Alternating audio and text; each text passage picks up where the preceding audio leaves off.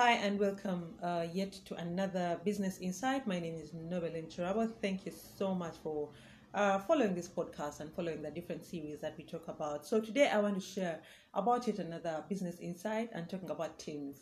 And teams are crucial. As a matter of fact, everything about life and business is about people. So no matter how we feel about it, it's inevitable that we have to work with people. It's inevitable that we have to work with teams. And so today I want to share with us how do you build an effective team? Because next to having a clear vision, a clear mission, clear goals for your business or for your career or for your life, you're definitely going to need the right people on board that believe like you do, that are passionate as you are, to run with you, to rally with you, to work with you in bringing these goals into fulfillment, bringing this vision into its full manifestation. So many of us as leaders and entrepreneurs, we struggle with the aspect of teams because you have a great vision, you have a great mission, you are so passionate about this thing and you just don't get it. Why is it that the other people don't seem to get it? So I think about building a team is it's not obvious. It's not it doesn't just happen in a vacuum. You've got to be very intentional about it. You've got to be very structured in how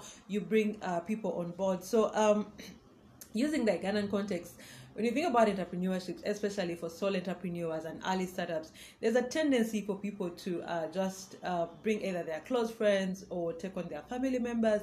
Somebody finished school, they are not working, so you just bring them in, or your little sister, your little brother is on holiday and you just bring them in because it's a source of cheap labor, yes, but the reality is cheap labor is very expensive in the long run. So how do we build effective teams that can enable us accomplish our goals, fulfill our vision and the mandate that we are so passionate about?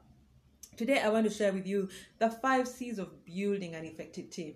5 things that you can use to build effective teams. And when I talk about a team, I'm talking about teams at all levels. And this could be a governance team, maybe for an executive board, or how do you choose directors or co-directors or co-founders, people that you want to start a business or a company with, but also how do you build team in terms of employees or staff that are actually working in your business or working in your company or working with you on this particular project. It could be also in terms of outsourcing an advisory committee or an advisory board. How do you bring all these people on board and how do you literally identify them? It could also work at a level where you're outsourcing interns and volunteers and you need people that are going to help you out at almost no fee, though I personally believe volunteerism is actually not free because it does cost you something.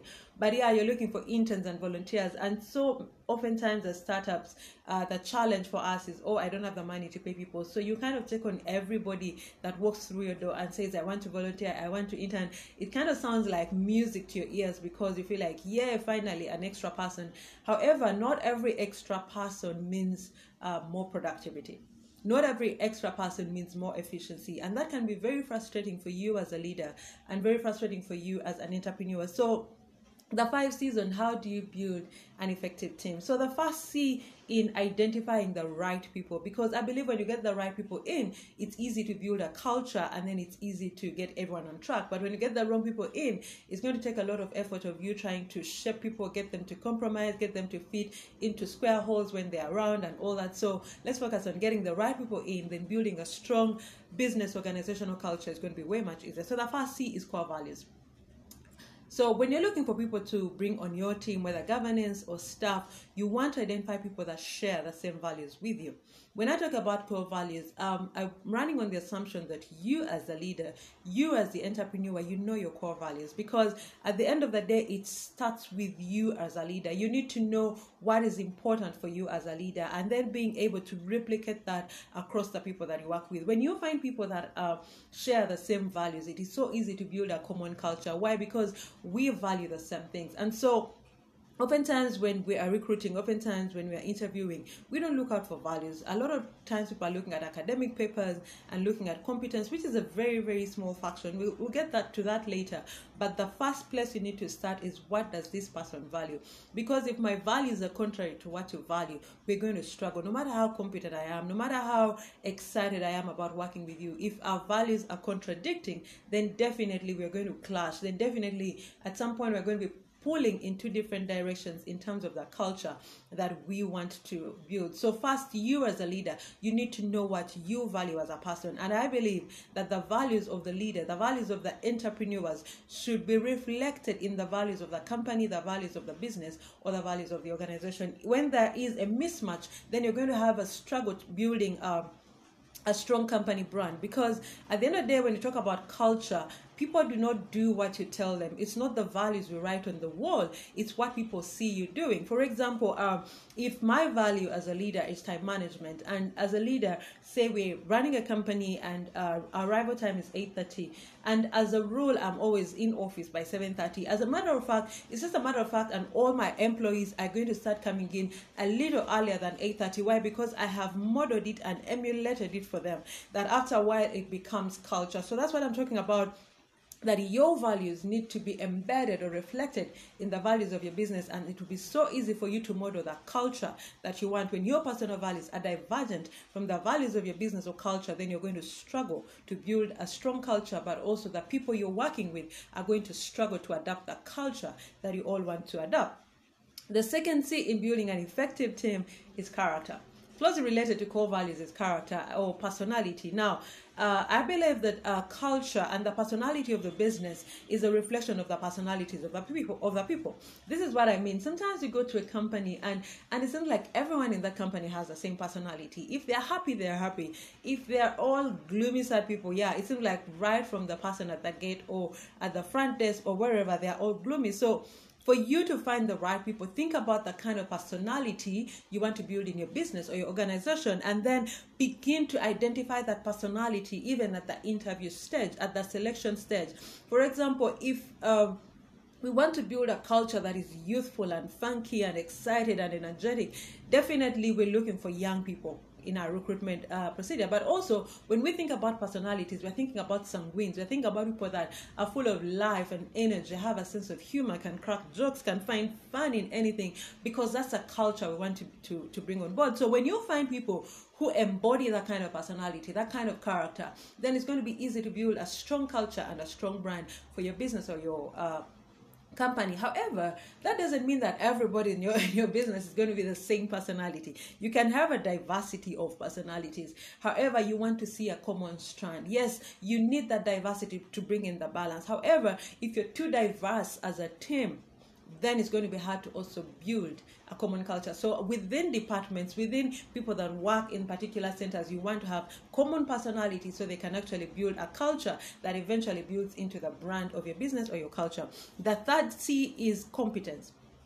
Unfortunately, many people start here. However, yes, you want someone that has a core value, someone that has the personality and the character that you want. However, they also need to be competent to deliver on the job. You don't recruit people simply because they are available. You don't take on people simply because you're looking for cheap labor. Like I said, cheap labor can be very, very expensive for your business or your company. So think about people that can deliver. If you're going to work with your family members, if you're going to work with your relatives, don't recruit them because they are your relatives. Recruit them because they have what it takes to deliver on that job. So competence is very crucial. And while we talk about competence is not just about academic papers. Competence goes way beyond academic papers. Competence embodies the ability of someone to deliver. Now, in my experience, I have found people who are very competent without even having the necessary academic qualification, in quotes. So, and the marketplace is shifting. I normally tell people that your qualifications will get you to the shortlist, to get shortlisted. However, beyond that point, now that you're shortlisted, we are looking at your ability to deliver on the job. So we're looking at experience, we're looking at expertise, the know-how to. Employers are not looking for somebody to fill a position. Employers are looking for somebody that is going to increase the efficiency or the productivity of their company or their business. So find people that can get the job done. As a business owner, as a leader, don't take on volunteers if all they're doing is filling up space. Find volunteers that are adding value. So this means that before you take on people, before you take on interns, before you take on volunteers, you actually have to stop and ask, what are the gaps? What are the employee gaps? Where are we struggling? Where do we need someone? So that you're clear about the gap you're feeling. Do not just fill gaps because we want to have extra people. No. fill the gap because this person is going to add value to the company. This person is going to make our load lighter. This person is going to increase our productivity, or they're going to increase our efficiency. So look at competence more in the ability of a person to deliver, and not just in the academic qualifications per se, because some people look awesome, even excellent on paper, but then once they get into your business, you realize you have to teach them everything from scratch. And as a business owner, as a leader, that's a lot of work, especially if you're in the early stages. You want to look for people that at least have a 50% knowledge and expertise on what you're asking them to do. The fourth C is connections. Now, it's awesome for you to be competent. It's awesome for you to have the right character. It's awesome for you to have the core values. However, your connections matter. Now, as a business owner, as a leader, the reason why you bring people to work with you, the reason why you bring people on board is because you expect them to work with you. You expect them to expand your scope, your reach. They expect them to introduce you to connections and networks where you've never been. So part of your recruitment, part of building an effective team is think about the diversity of the networks that your team is bringing on board. So as you're interviewing people, also be cautious to think about what other networks are they part of, what associations are they part of, who do they know, because there are the extension. As an effective team, fundraising, marketing is not a one-man show. As a team, we must be engaged. And how do we engage? I may not go to the field to do the marketing. However, I could make a referral. I could give you a contact. I could introduce you to my networks. And that's why connections are very important. So the fourth C is to consider how much in terms of connections and network is a person bringing on board, because that's part of their value addition in more than just being able to do their job. They're adding value to the business because they're leaving contacts, they're leaving connections, they're introducing you to new scope, to new business, to new markets. So go for people that are well connected, go for people that are well networked. And not just any network, but also think about the networks that add value to your scope of work. So again, when you're interviewing, asking people what networks are they part of, what associations are they part of, and seeing how that could add value to your business, to your leadership, or to the project that you're working on. So connections are very, very powerful. Just like they say, your network is your net worth. So you can grow your net worth by growing your team and bringing on board people that have great networks. And in so doing, collectively, you begin to grow the net worth of your business or your organization. And so the fifth C is commitment. Commitment is very crucial in a team, because it's hard to get me to commit once I'm on board.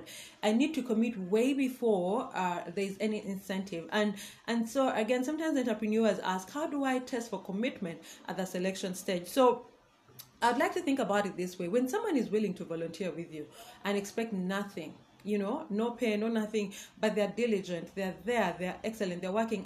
And so I normally tell people, if you can, before you take on people as full-time, give them a probation period, or ask them to volunteer or come in as part-time, and give them at least 3 to 6, 6 months is like the maximum you can in Uganda, but give them 3 months maybe to just test their feet within the business and see their commitment. You see, the interesting thing about jobs, being from an employer perspective, is the fact that everyone is awesome when they've just started working. Like, they'll show up on time early, they'll be the last ones to leave. It's like everything is in line.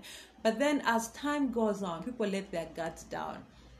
And then you'll get to see the motive and the reason why they actually got on board. You'll get to know whether they're here for the money or they're here because they love what they do. And the unfortunate thing right now is that when it comes to interview, people have mastered that question. So if you're going to get people right, you've got to look beyond the basic framework of the basic questions that people normally ask. So commitment is crucial, because if I don't have the commitment, when the going gets tough, I'm going to jump ship. So also being able to ask, maybe in someone's work experience or history, to ask, look at their CV and see how long have they stayed in their previous jobs. If they are jumping job every 3 months, every 6 months, that's an indicator that this is just a transition for them. It's just in a little while they'll be leaving. Once they get a bigger offer, they'll go.